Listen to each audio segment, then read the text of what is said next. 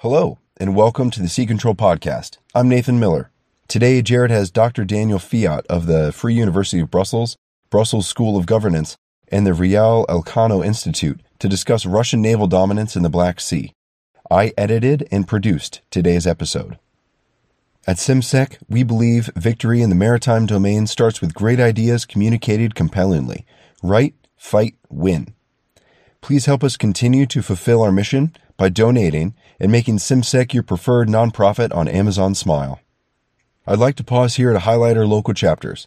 Whether you're in South Korea, Egypt, Singapore, France, New York, India, or the Caribbean, chances are there's a CIMSEC local chapter near you. You can find a full listing of local chapters and contact information on our website at cimsec.org. So if you're interested, please reach out. Finally, I want to take this opportunity to recommend our partners in the CIMSEC podcast network, the Bilge Pumps. You can find Alex, Jamie, Drac, and a pile of Iron Brew bottles wherever you download your podcasts. And with that, Kimber's Men. You're listening to Sea Control, hosted by the Center for International Maritime Security.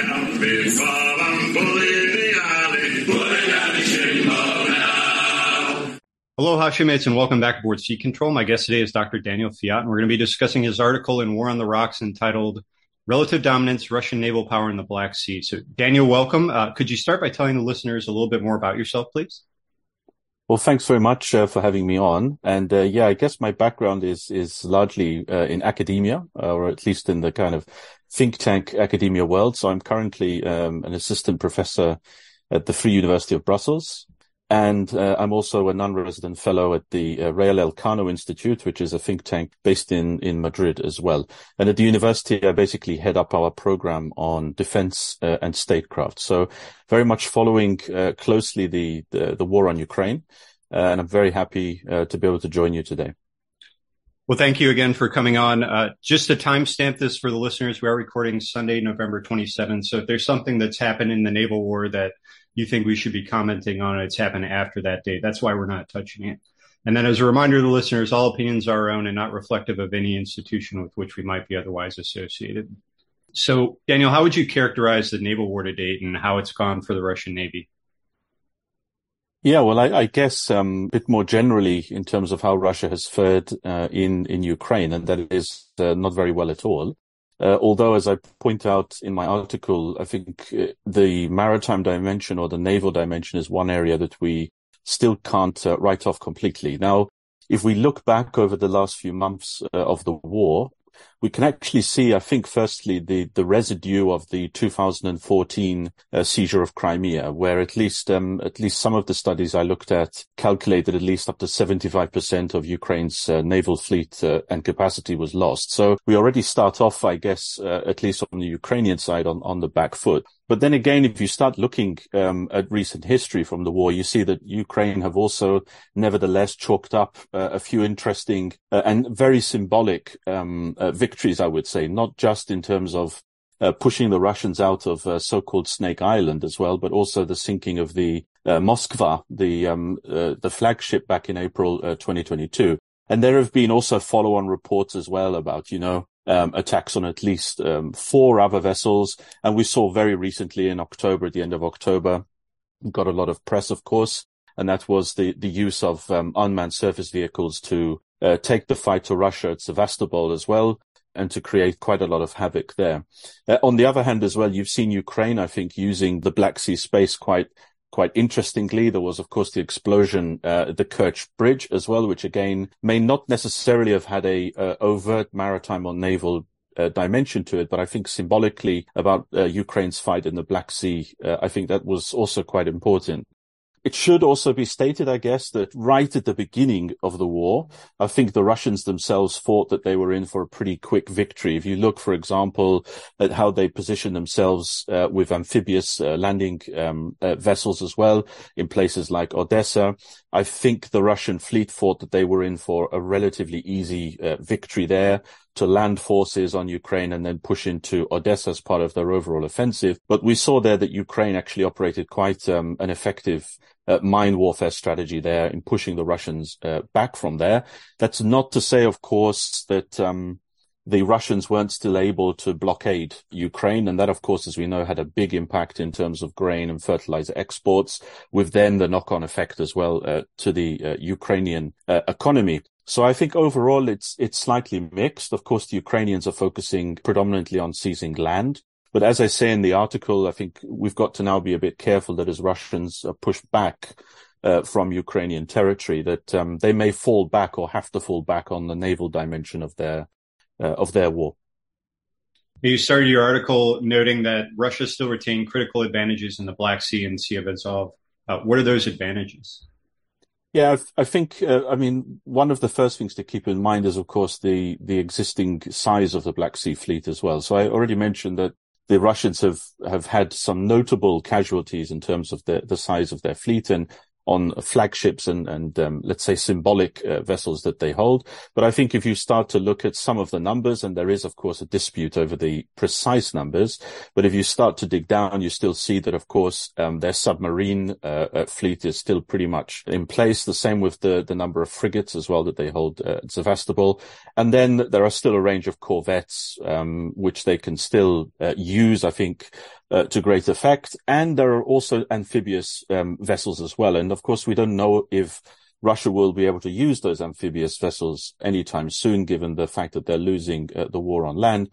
But I think from let's say, in terms of the size of mass of the Black Sea Fleet, it's still a threat. And we have to be also mindful of the fact that the Bosphorus is currently closed. I mean, under the Montreux Convention, Turkey have exercised that right, which means that the Russians have been able to lock in, I guess, their relative naval dominance vis-à-vis the Ukrainians, which have suffered great losses over the intervening years, but also because NATO vessels, especially in Romania, Bulgaria, are not going to get involved. Turkey are not going to get involved in this war. So it's been able to lock in, I guess, Russia's naval relative dominance here. Another thing that we've got to keep in mind, of course, is the enablers that those naval vessels allow for, which is, of course, the ability to launch cruise missile attacks, and also to keep in mind as well that the Russians have, I think, very effectively set up a coastal bastion, as it were, within the Black Sea, to also deter, I guess, Ukrainian attacks, or to deter Ukraine a bit more generally. So I think in terms of conventional balance, naval balance, the Russians still, of course, hold that. But of course, we also see that the Russians have become much more cautious, huddled up in Sevastopol, not willing to really exercise or demonstrate their naval maneuverability for fear of the fact, of course, that Ukraine will strike in many of the innovative ways that they have done. So they maintain that balance. I still think for the long term, that is something for Ukraine and for those countries supporting Ukraine to be relatively worried about. I think we'll get onto that a bit later. But I think in terms of conventional balance, the Russians still hold that, the numbers, as it were. You noted Russia largely has command of the sea due to destruction of the Ukrainian Navy, but sea control needs to come within it in order to effect. So what is Russia attempting to do with its sea control? Yeah, I think this is the critical point. And one of the things that I try to stress in the article is also we've got to think of this as an interlinking between what happens on land, so the land war, and then what could happen at sea as well. And I think they're, as we know, even from history, intimately linked. So one of the things I state in the War in the Rocks piece is, in fact, this, that the more and more Russia gets pushed back to the sea, as it were, the more and more it will have to think about how its maritime dimension or its naval strategy will have to pick up the shortfalls of its losses on land. And what I say, I think, is really that they're trying to pursue a kind of bastion strategy where they can hold space, so they can hold the maritime space through a mixture of their naval vessels and also their ability to launch missile strikes as well. So they're going to try and install a bastion strategy there, very well defended, or at least in theory, very well defended from outside attacks, to use those long-range attack capabilities that they have,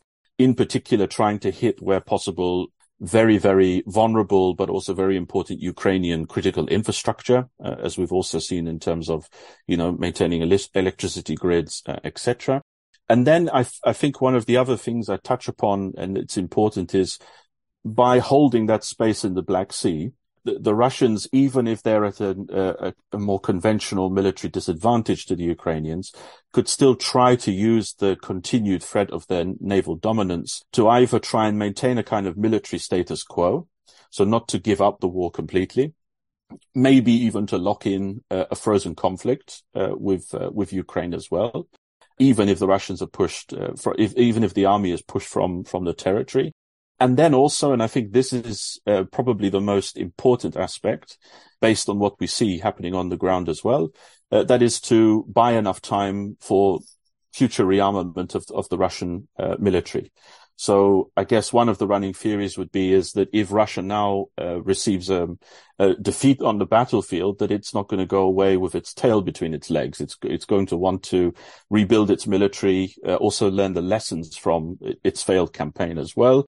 And then to come back stronger in the future. And I think that the launching pad for that is really the naval fleet and also the maritime dimension in the Black Sea. So it's one of the reasons why I think politically we also need to be a bit careful about how we think about Russia's naval strategy and how it may evolve, the relationship that it has to what's happening on land. And then also to think, even in terms of our strategies countering the Russian threat, what more can we do to weaken their naval dimension in the Black Sea as part of an overall effort to weaken Russia and its resolve in Ukraine? Do you think Russia's use of its Navy for long-range strikes is effective? Because I know you mentioned like the size of the Russian fleet comparatively. Just for me observing this as an outsider, it does not really seem like they have the mass necessary in that fleet to decisively affect anything on land. They can throw some missiles up, but that missile battery is pretty limited as far as when you talk about precision guided munitions. And then all those vessels have to come back to port if you want to rearm them. Yeah, I think that's a really, really good point. I mean, at the moment, the figures we have are not definite, so it's a bit of a problem to really pin down. But at least the figures I've seen in reports have said that Russia still maintains at least 50% of its pre-war inventory when it comes to missiles in particular. And I think you're completely right that that's not enough in its own right to be able to launch decisive strikes against Ukraine.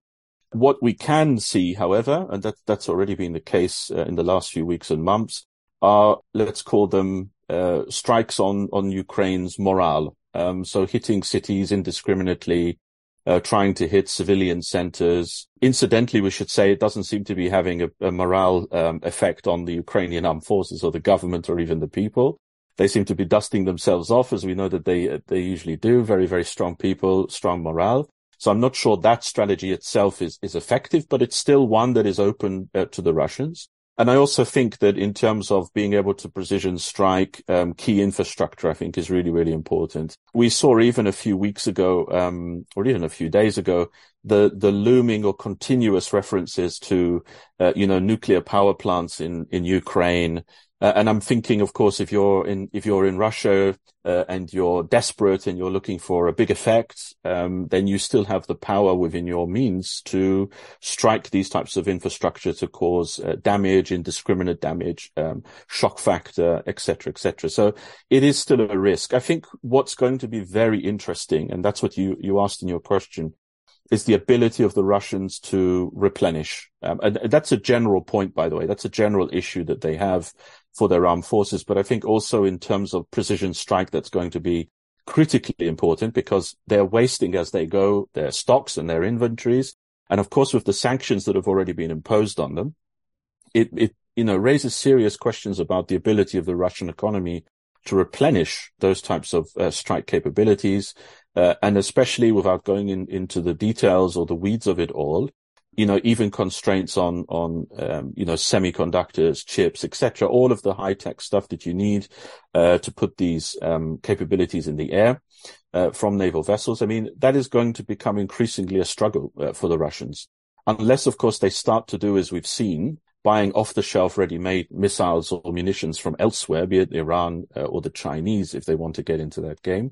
So I think that this will also become an increasingly important part of the Ukrainian and Western strategy against the Russians, especially directed to their long strike capabilities. And that has to be, of course, factored in sanctions. That's why it has to keep coming back onto the table.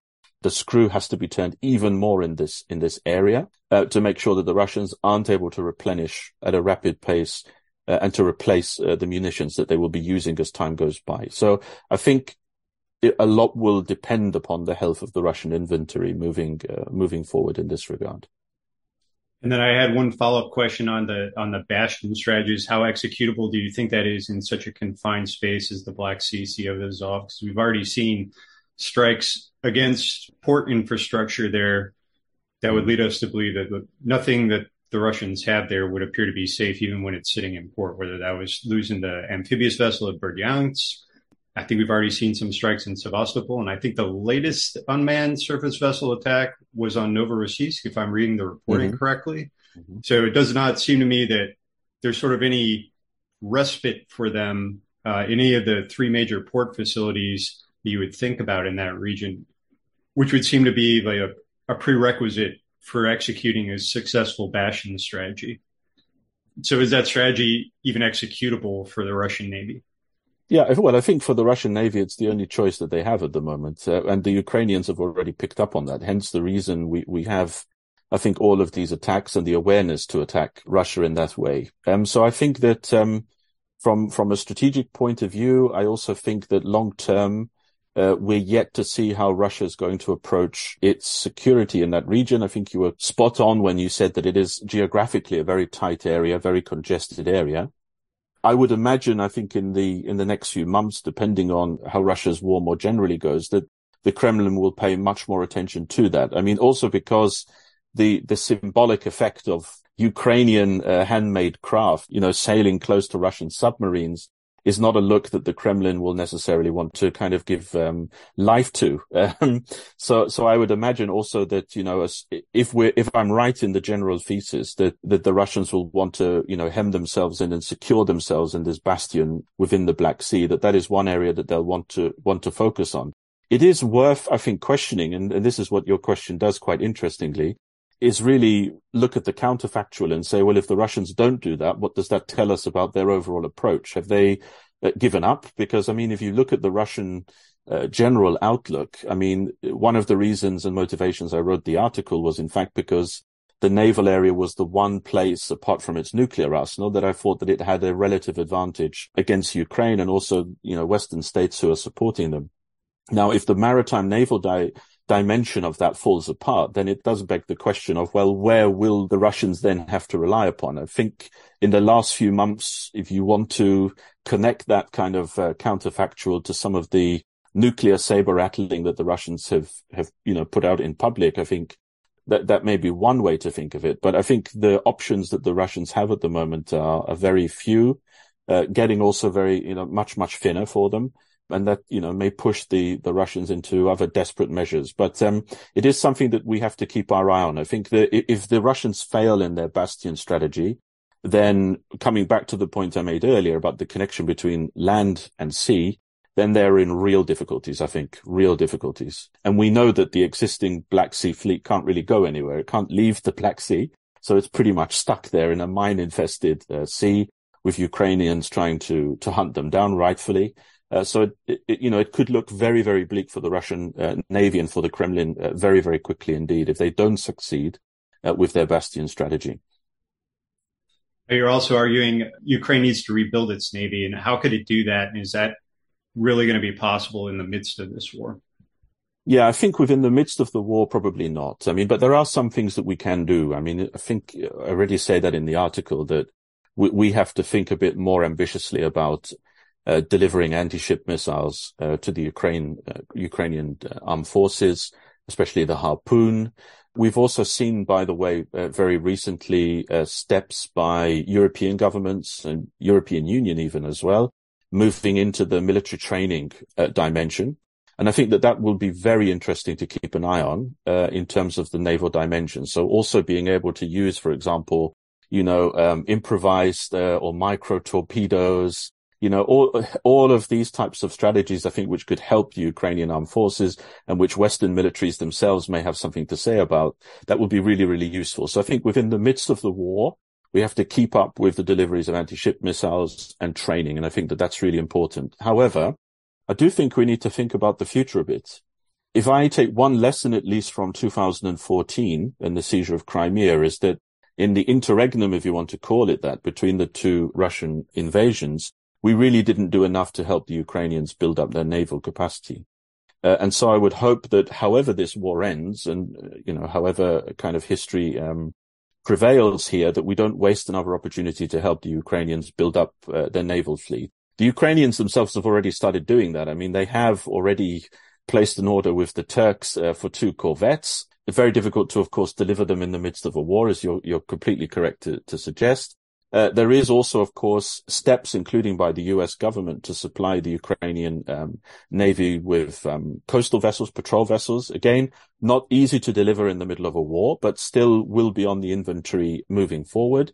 And then, of course, we see other European governments who have reached out to Ukraine as well. And in particular, the UK, Ukraine, I think, signed a deal at the beginning of this year as well, looking at warships in the future and the development of warships as well. So what I would really hope is that Western governments follow through with that, to not just leave Ukraine kind of hanging afterwards, because I think, whatever happens in the future, if there's a resumption of war after, some kind of settlement or whatever, or Ukrainian victory, we shouldn't assume that the Russians will just rest on their laurels and as I said, rush back with the tail between their legs. We will then have to substantially invest in Ukraine's military assets across the board, including the naval dimension in the Black Sea. And I think that's why we then need to be quite ambitious, I think, and quite bold in making sure that Ukraine can replenish their navy, make sure that the conventional balance is swayed towards them.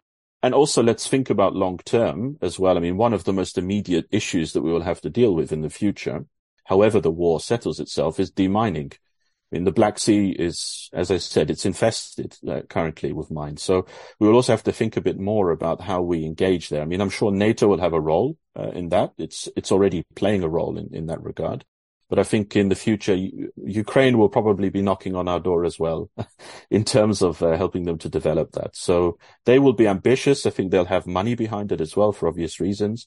And I just hope we don't replay the game after 2014, where we kind of took an eye off the situation and didn't help Ukraine develop the naval assets it needed. Well, unfortunately, that's all that we have time for today. I'd like to thank my guest, Dr. Daniel Fiat. Daniel, where can we find you online and what are you working on next? Well, you can always find me on the Free University of Brussels website, but of course the best place or the easiest place is on Twitter. So it's just my name. You can find me there. And we currently have quite a big project actually on what we would call bridging allies. So looking at how we can bridge both the NATO alliance, so US, Europe, and then also with the increasing alliances growing in the Indo-Pacific. So we're going to be looking at that issue very, very closely. And of course, myself in a personal research capacity, I'm not going to be taking my eye off the Black Sea anytime soon. Well, thank you again for joining us. To listeners, thanks for tuning in. We'll see you next time.